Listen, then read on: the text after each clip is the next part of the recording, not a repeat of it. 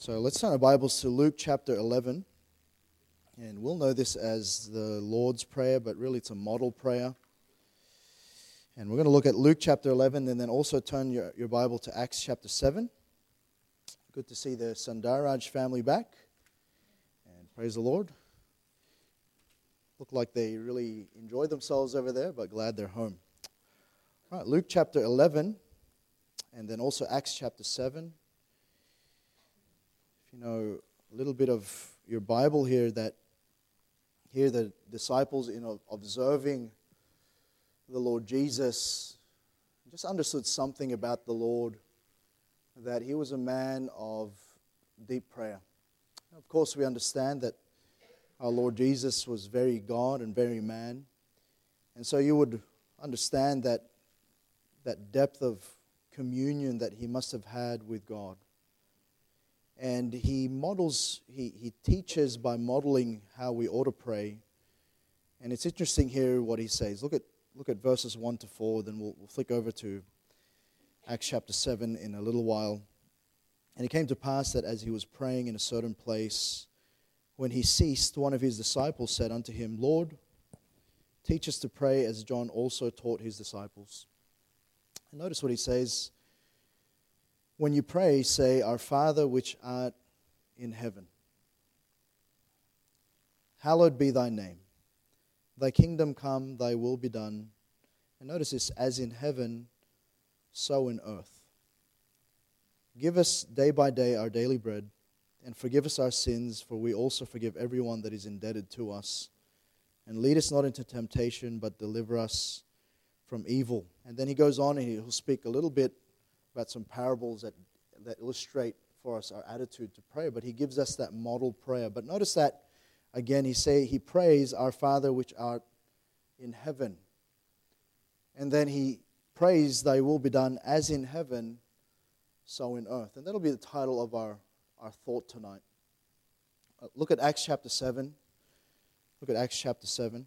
And we'll turn to several scriptures tonight if you'd please follow along. Acts chapter 7. And notice verses 54 to 60.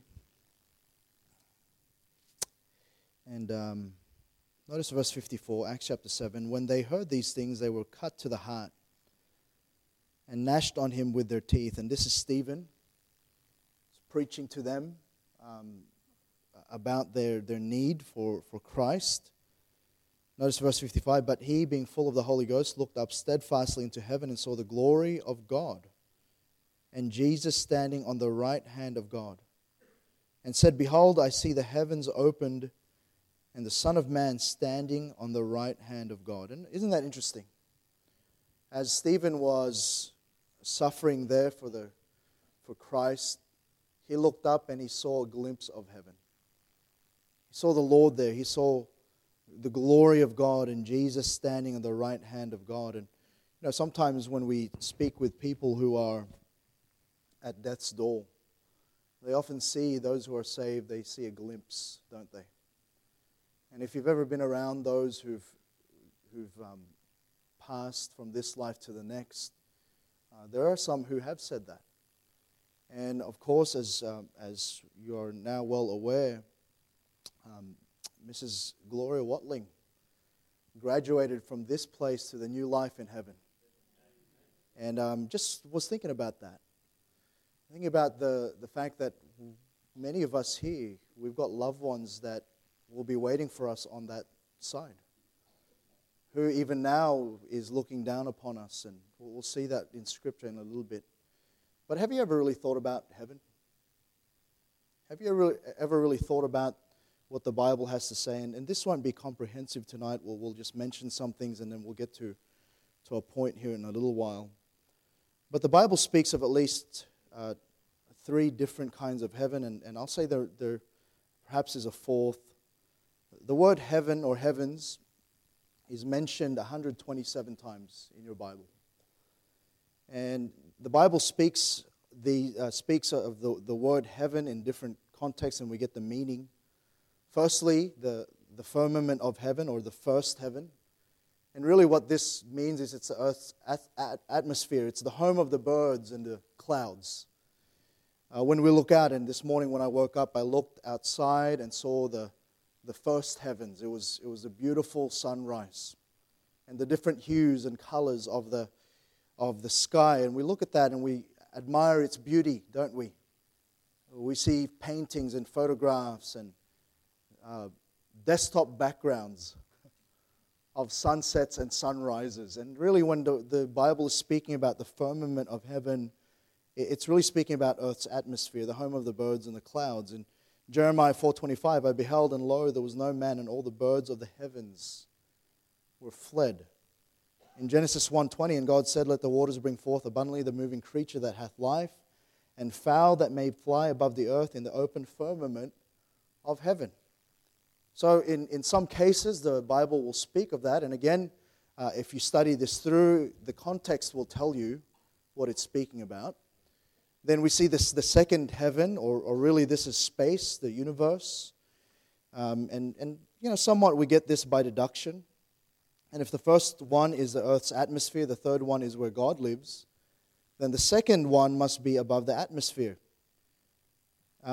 And so in Genesis 22:17, the Bible tells us that in blessing I will bless thee, and in multiplying I will multiply thy seed as the stars of the heaven, and as the sand which is upon the seashore, and thy seed shall possess the gate of his enemies.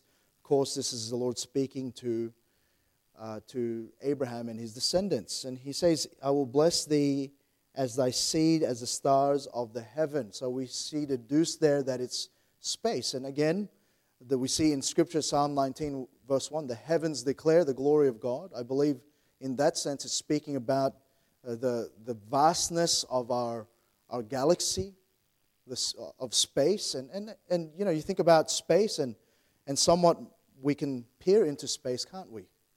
We see telescopes that are powerful enough to look and to take even photographs, and we've sent different rockets up into the atmosphere, into that second heaven. And tonight, really, we're going to talk about the third heaven. And the third heaven is where God is. Amen? That's where He is. Look at 2 Corinthians chapter 12. Look at 2 Corinthians chapter 12. And we note here that it both in the New Testament and the Old Testament, it's referred to it this way. Look at verse 1. 2 Corinthians chapter 12, verse 1. It is not expedient for me, doubtless, to glory. I will come to visions and revelations of the Lord. And so Apostle Paul is really musing here. I knew a man in Christ above 14 years ago. And he says this in a parenthetically, whether in body I cannot tell, or whether out of the body I cannot tell, God knoweth. Such an one caught up to the third heaven. And I knew such a man, whether in body or out of the body, I cannot tell, God knoweth, how that he was caught up into paradise and heard unspeakable words, which is not lawful for a man to utter. And so he's saying that there was this third heaven where he was caught up in the presence of the Lord. It's referred to it this way. Look at 1 Kings chapter 8. Look at 1 Kings chapter 8 in the Old Testament. 1 Kings chapter 8. And notice verses 27 and then also 30.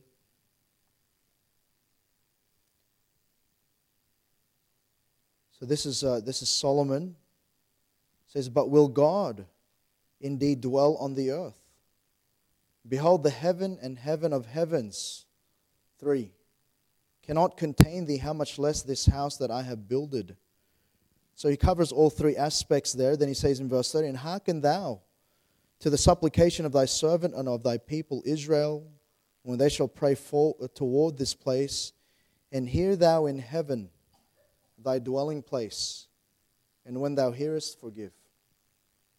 And so, as Solomon was considering God and his dwelling, he refers to the heaven and the heaven of heavens.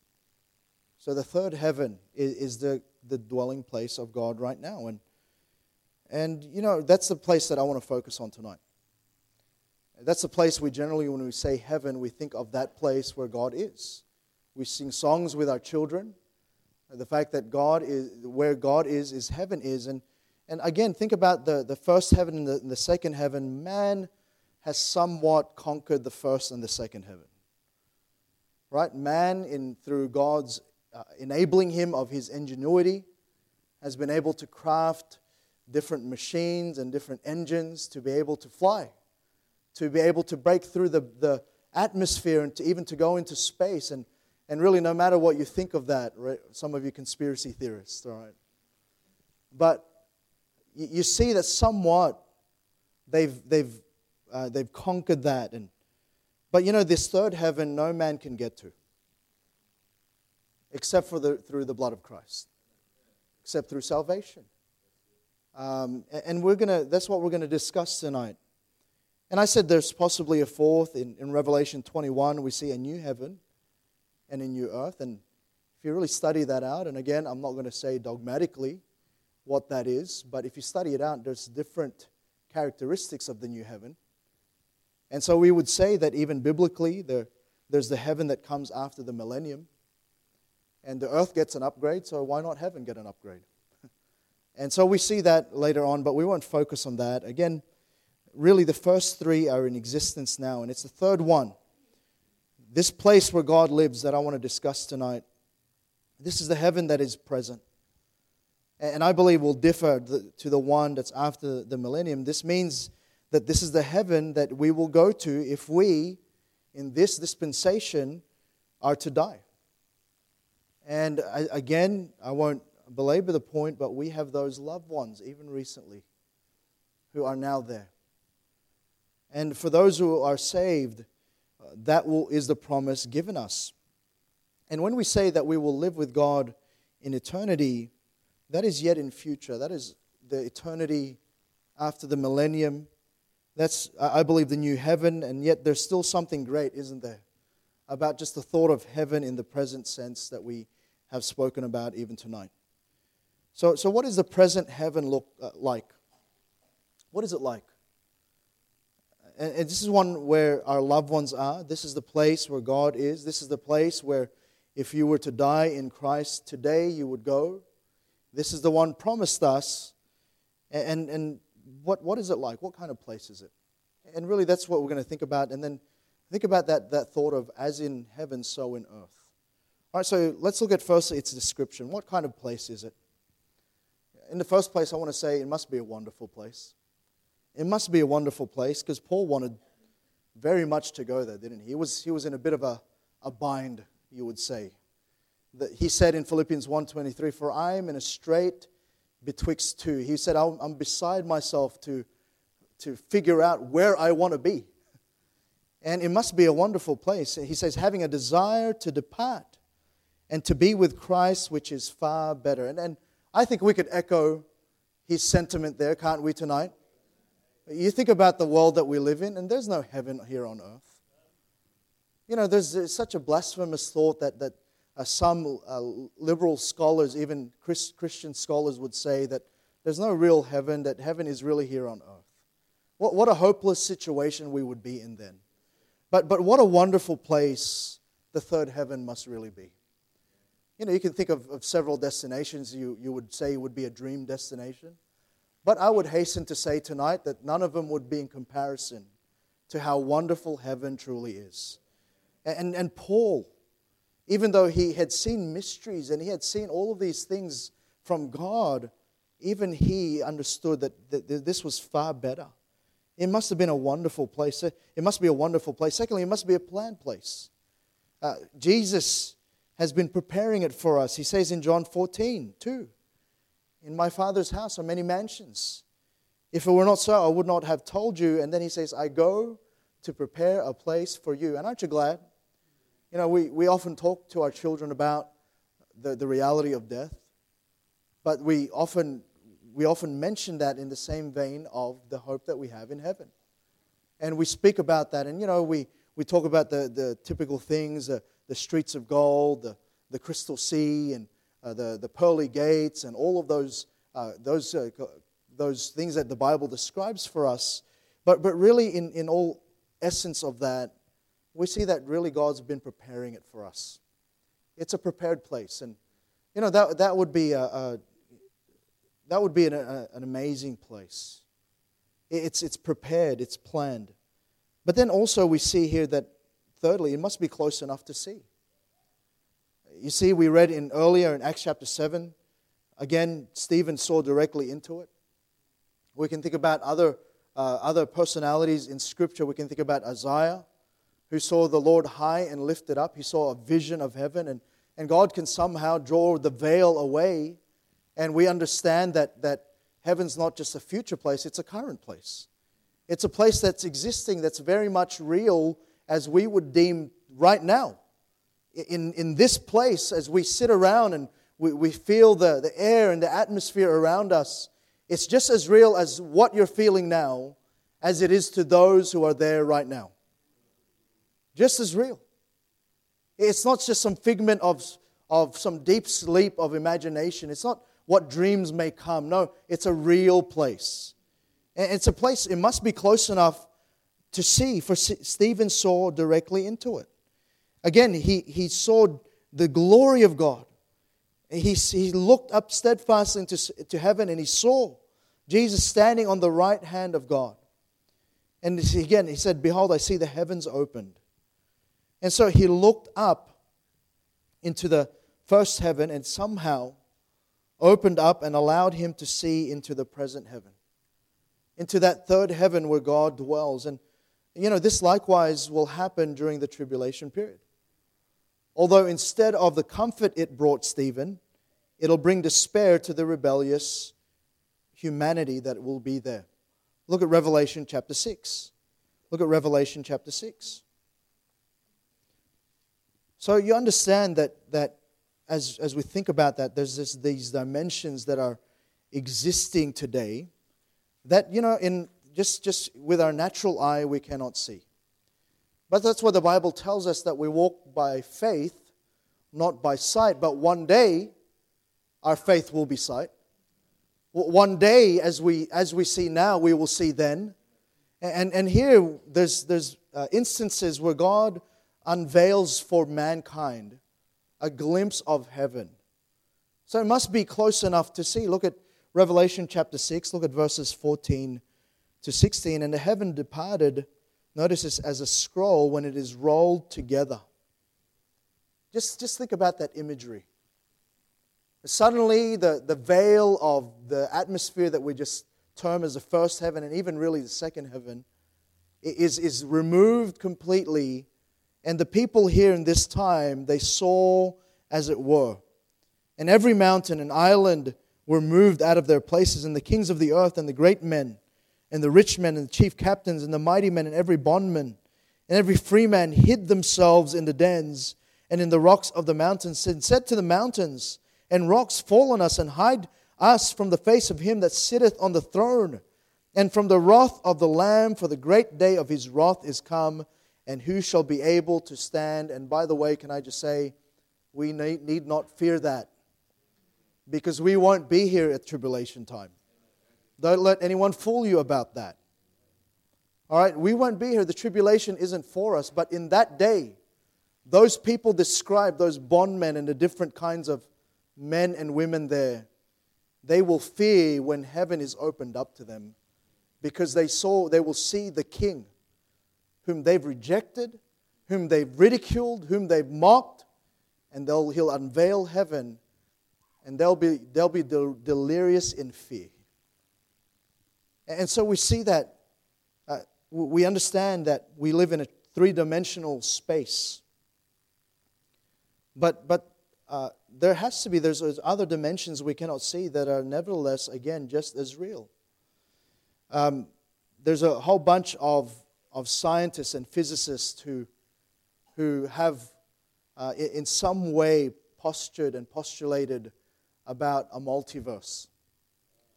And what that is they're saying that there's different dimensions that coexist, that run parallel to this one. And in somewhat, they're right. Because really the spiritual dimension is unseen to us, but it's running just as this time is running right now. And it might not be to the to their imagination of alternate futures and alternate pasts. But it's coinciding with the timeline that we're seeing now. We see in heaven it's going along as well. And it's just as real, church, tonight. It's not just some sort of, again, figment of someone's imagination. Heaven's real. And it's another dimension, the spiritual dimension that we don't see. And, it's one of the great unexplained things that people have postured about. And again, I think they're partially right. Because as I understand it, the present heaven is another dimension that exists parallel to ours. It just exists. It's in conjunction with ours. And people can see out of it if God so chooses. And people can see into it if God so chooses. We see that. See, Stephen, it was unveiled for him. We see here as the seal was broken, we see it was a physical place. Okay, when we look through the description of heaven, it was a physical place. It's not just some spiritual place. It was a physical place. It's filled with tangible, touchable, solid things. We see, when you study the book of Revelation, you see the numerous physical things mentioned as being in the present heaven. We see a throne. We see a sea of glass. We see a temple. We see scrolls and books. We see white robes. We see palm branches. We see musical instruments. All of those are tangible, touchable things. And so somewhat it's a physical place that we will be part of. And so that's it's a description. But really what we ought to be concerned about is what it's like. As in what will life be like there? And sometimes that's the place where our imaginations tend to dwell, and we can focus now on its practices. What's heaven going to be like for us? Have you ever thought that? Or are you one of these that just believe the comics where we're going to be angels with harps? I hope that's not the depth of your theology tonight. But there's much more, and we see that, and there's different practices. And look at Revelation chapter 6. We're there already. Look at verses 9 to 11. And when he had opened the fifth seal, I saw under the altar the souls of them that were slain for the word of God and for the testimony which they held. And they cried with a loud voice, saying, notice what they said, how long, O Lord, holy and true, dost thou not judge and avenge our blood on them that dwell on the earth? And white robes were given unto every one of them, and it was said unto them that they should rest yet for a little season until their fellow servants also and their brethren that should be killed as they were should be fulfilled. And notice this glimpse of heaven, and notice a couple of things in regard to life there. There's somewhat a continuity of life between heaven and earth. Okay, there's somewhat something similar or same, but really just continued in another location. And some of us in a very simplistic sense have done that. We've moved from one place to another, and we've carried some things that were relevant to still do in this new place. Some of you have moved from one country to this country, and you've continued some practices. You ate back there, you still eat today. Some of you eat well better today than you did yesterday. But we see there's a continuity, and that's sort of the illustration here. You see, people in heaven, we see it here, can raise their voices. They cried with a loud voice.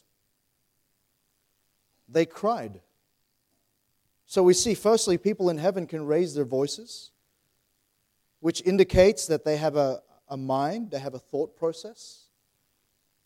It's not just this eternal sleep. They have emotion. They cried, they were concerned. People in heaven then, therefore, are free to ask God questions. Didn't they ask a question? So again, that's a continuity. People in heaven obviously don't have omniscience yet, because they're asking questions. They can still learn and grow. So in this third heaven, they're still asking questions. They don't understand everything yet. They're still learning and growing.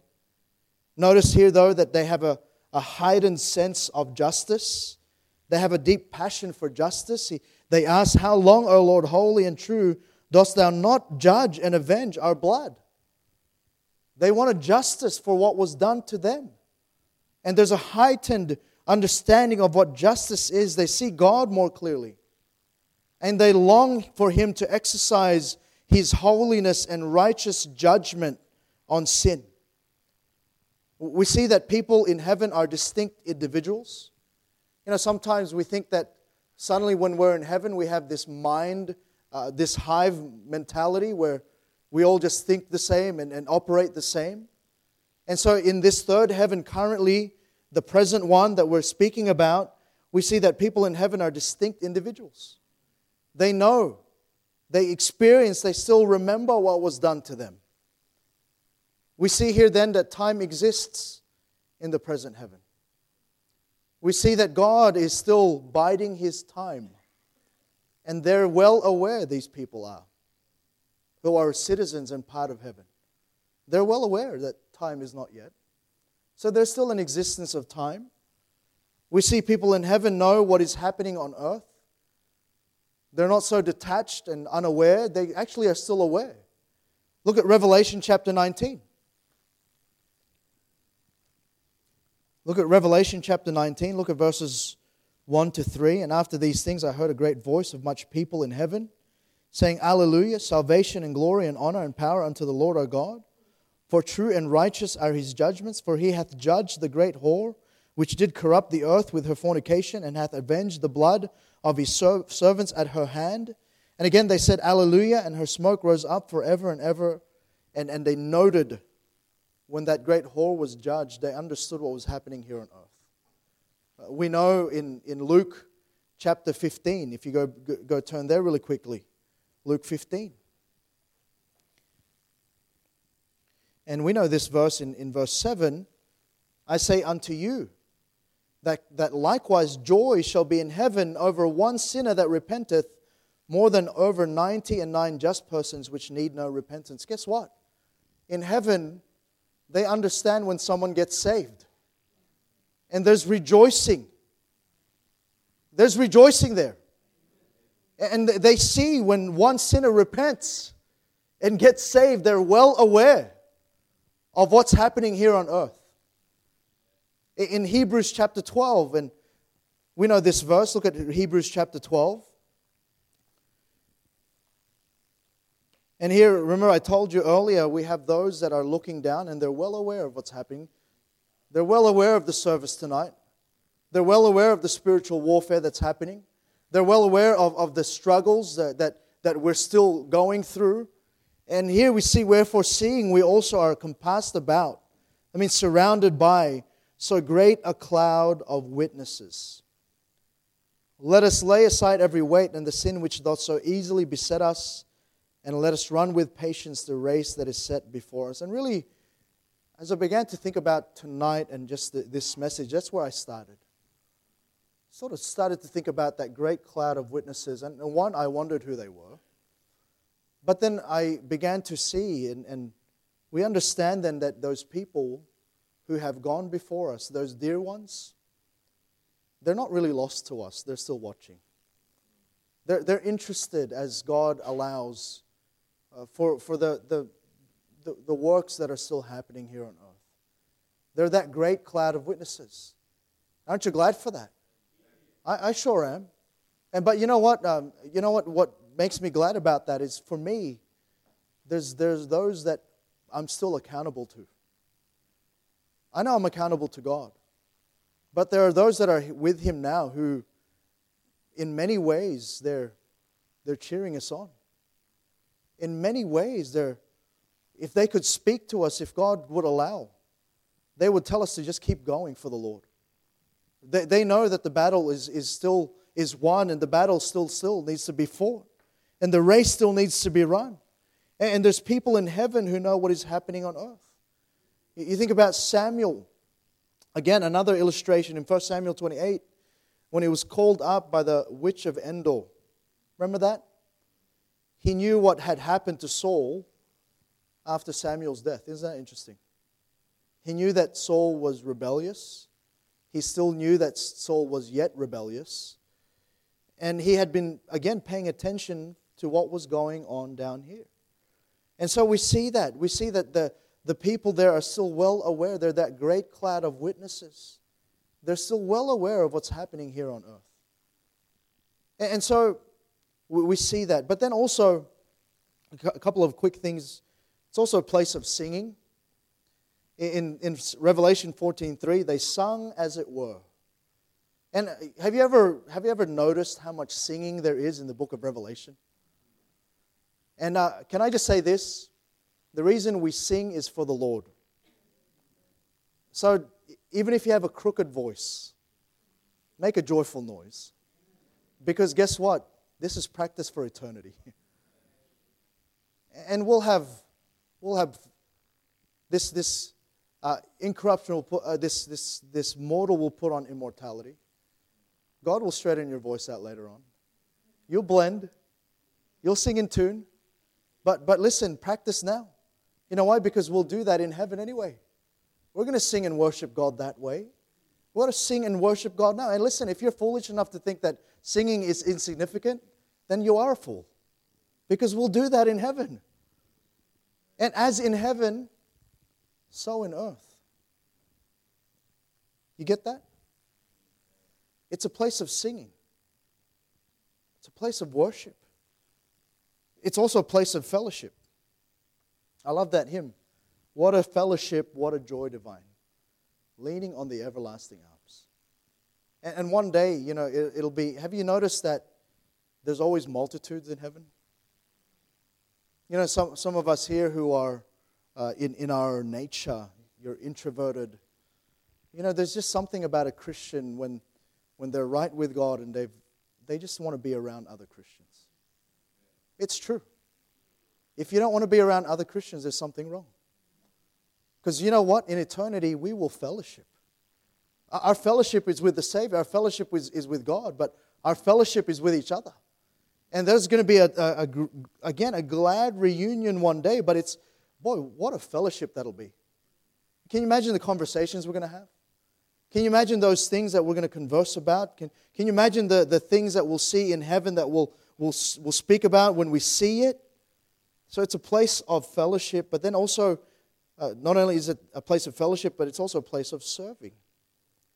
In Revelation chapter 7, verse 15, therefore are they before the throne of God and serve Him daily. Now, we don't have too many other specifics about how we will serve, but we will serve.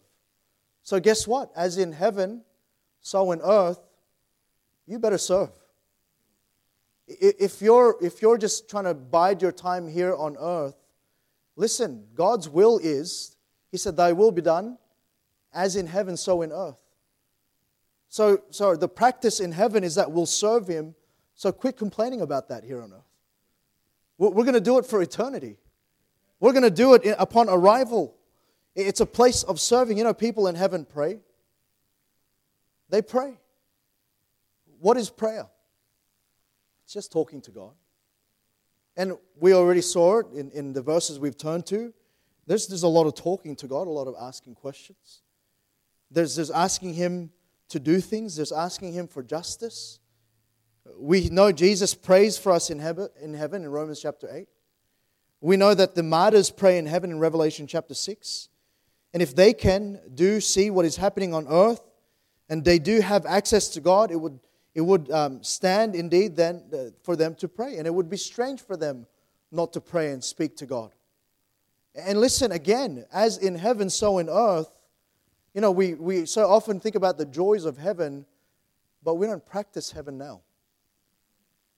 Those practices of heaven, of prayer, of worship, of service, of fellowship, God's will is as in heaven, so in earth.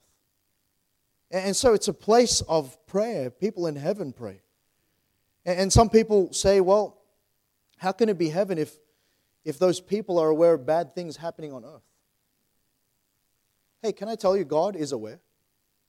And it's still heaven for God. The angels see the torment of the damned in hell in Revelation chapter 14.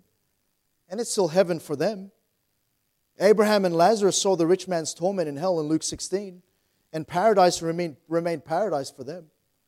And so, well, you're thinking, well, won't that cause pain? Won't that cause us pain? And there's no pain and sorrow in heaven? No, that's the eternal heaven. Again, in Revelation chapter 21, verse 4, that's when He'll wipe away all tears. That's when He'll do away all of those sorrows and all of those things. And joy in the eternal heaven will be based on the complete absence of sin. And joy in the present heaven is based not on an ignorance of what is happening down here on earth, but really it comes down to this, on a change of perspective. And that's where I want to get at this evening. You know, as we think about heaven, really in heaven, we're going to see God as He is. We're going to see God as He is. You know, in this life, we know from Moses' experience when he asked, can you show me who you are? That it's dangerous for us to see God in all His glory here, in this corrupted body of ours. But once we've taken off this corruption and we've put on incorruption, then guess what? We can see God for who He is. Boy, wouldn't that be a change of perspective? You know, we'll have the equivalent of perfect faith. Our faith will be sight. We'll have no doubt in His actions. You know, sometimes we see the mysteries of, we wonder at the mysteries of God here. We don't often see exactly why. But in heaven, we're going to have no doubt in His actions. We can ask Him directly. We will fully understand that His ultimate triumph and the way He's going to address all wrongs is really just a matter of time. And sometimes we grow impatient in that, don't we? You know, again, this past week, the abortion bill came through in the lower house in the New South Wales Parliament. And we cry out for those who in past and in future were murdered in the womb. And where's the justice in that? But God will address that one day. And in heaven, we're going to have a different perspective. We're going to see, and we're going to be able to ask and understand. Then it's just a matter of time.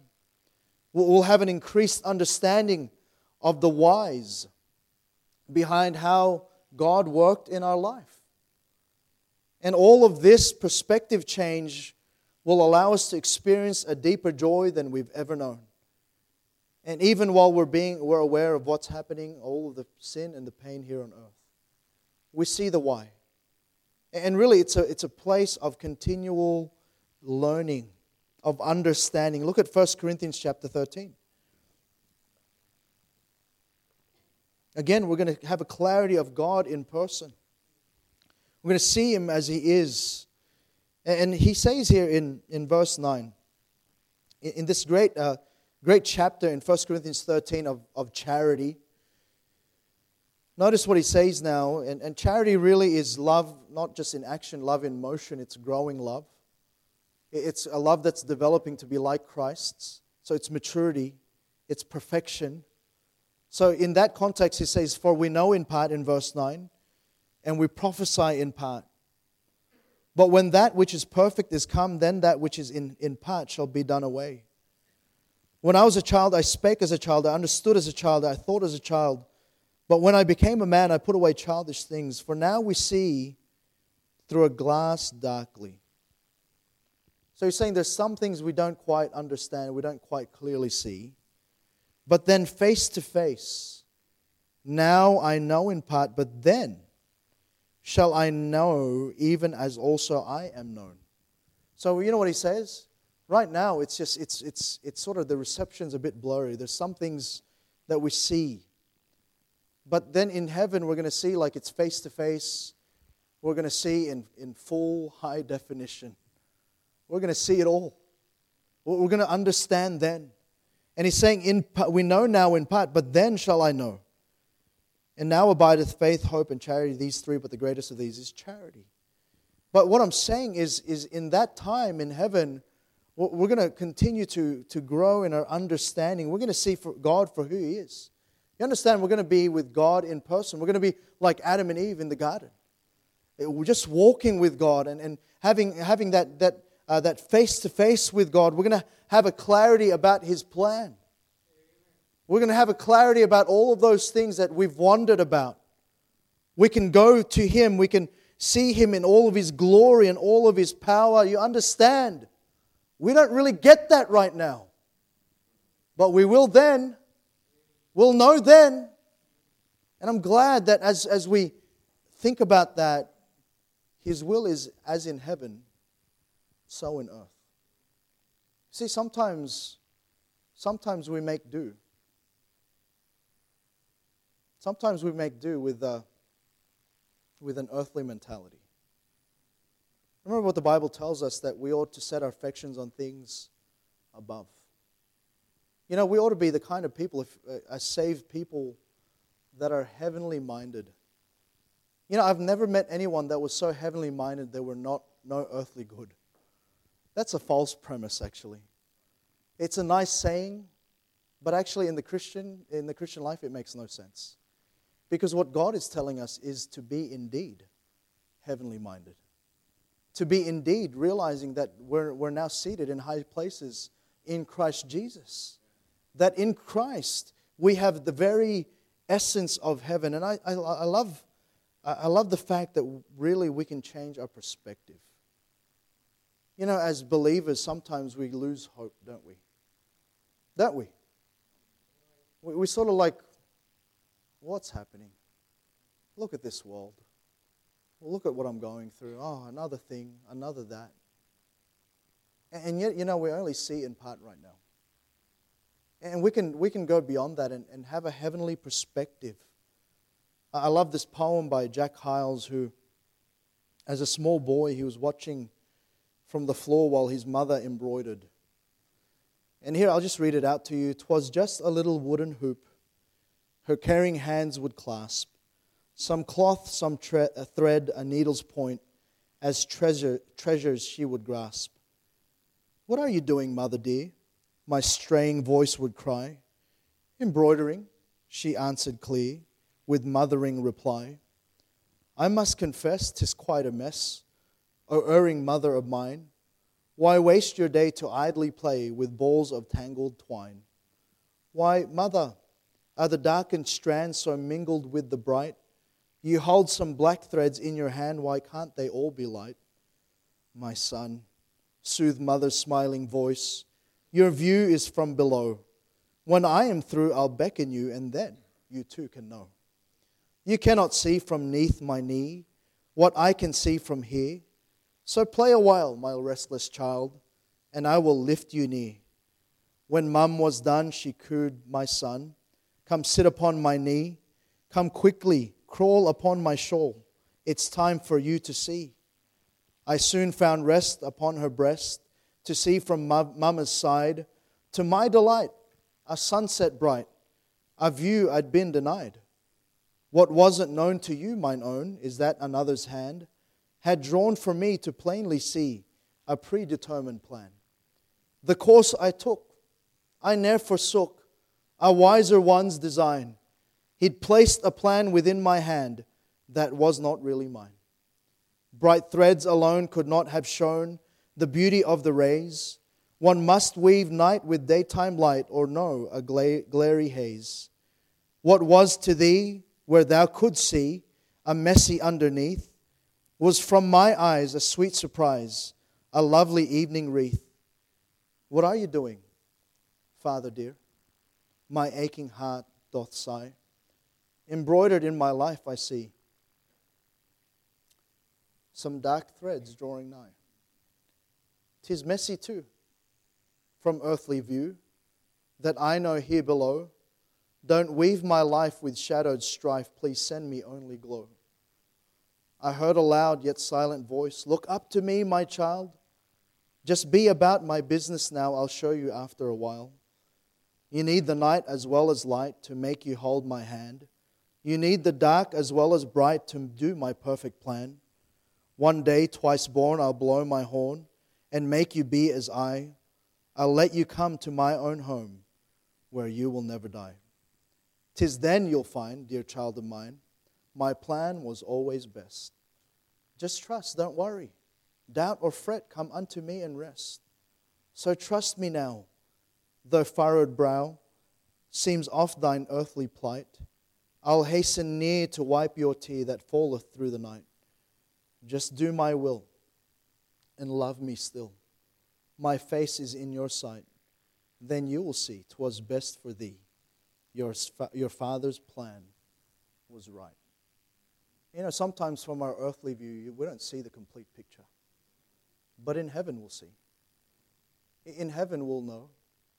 In heaven we'll understand. And C.S. Lewis likened it similarly. He said this: women sometimes have the problem of trying to judge by artificial light how a dress will look by daylight.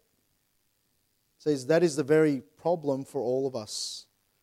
To dress our souls not for the electric lights of the present world, but for the daylight of the next. The good dress is the one that will face that light. And sometimes we have a warped perspective of life. You know why? Because we've kept our perspective here on earth. We've not allowed the will of God to be as in heaven, so in earth. And yes, we wonder at the awesomeness of heaven. What struck me is that Christian maturity is simply the bringing really of a heavenly perspective here on earth. Sometimes we're guilty of just complaining. But really, it's because we've not allowed heaven to change our perspective. We've just been earthly. And here I am tonight. I believe that's what Jesus meant in his model prayer. As in heaven, so in earth. That means this: we can now have perfect faith. We can walk by faith. We can strive to see him as he is, as he's revealed to us in Scripture. We can trust him and have no doubt in his actions. We can grasp his ultimate triumph and victory over all that's wrong in the world. We can have confidence in his justice. We can have absolute trust in his plan. Because the Lord prayed, thy will be done, as in heaven, so in earth.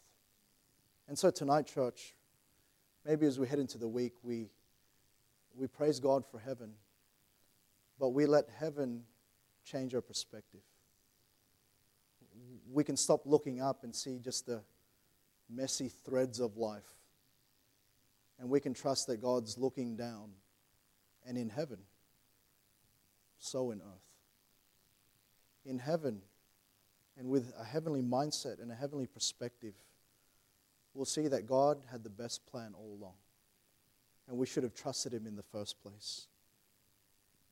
And so again, maybe tonight we'd take the perspective of being on our Father's knees. Letting him just show us that, this life, it will soon be past. Only what's done for Christ will last. See, this life that so easily bothers us, so easily breaks our heart, so easily discourages us, so easily catches us in sin, so easily can be misconstrued and warped in our perspective, can be made clear if we would only think and have the perspective like we would eventually one day anyway when it's our time to be in heaven. As in heaven, so in earth. Let's pray. Father in heaven, thank you. Lord, we can pray that. Thank you that as we, Lord, observe what heaven will be like, that we can understand that your plan for us was that perspective, that way of living in heaven is a way we ought to live in our day. Lord, even on this earth, basking in your glory. Lord, confident in your presence. Lord, having a sense of justice and having a sense of the clarity of your will and way. And help us, Lord, to strive, Lord, to set our affections on things above. And so often, Lord, we're guilty, Lord, of having just an earthly heart and mind. And yet, Lord, we as saved people, we've got our place reserved in heaven. Lord, we can have your mindset and we can have that heavenly perspective now. So help us, dear God. I thank you, Lord, for just helping us see that that cloud of witnesses who's gone before us, they're just continuing to cheer us on as we go and run this race for you. So help us, dear God, not to go into this week with a exasperation of the time that we live in, but an understanding that we can have great peace and joy in you, just like we would one day when we are ultimately in your presence in heaven. So I pray that you'd help us even now in Jesus' most precious, holy, wonderful name. Amen. All right, let's all stand to our feet.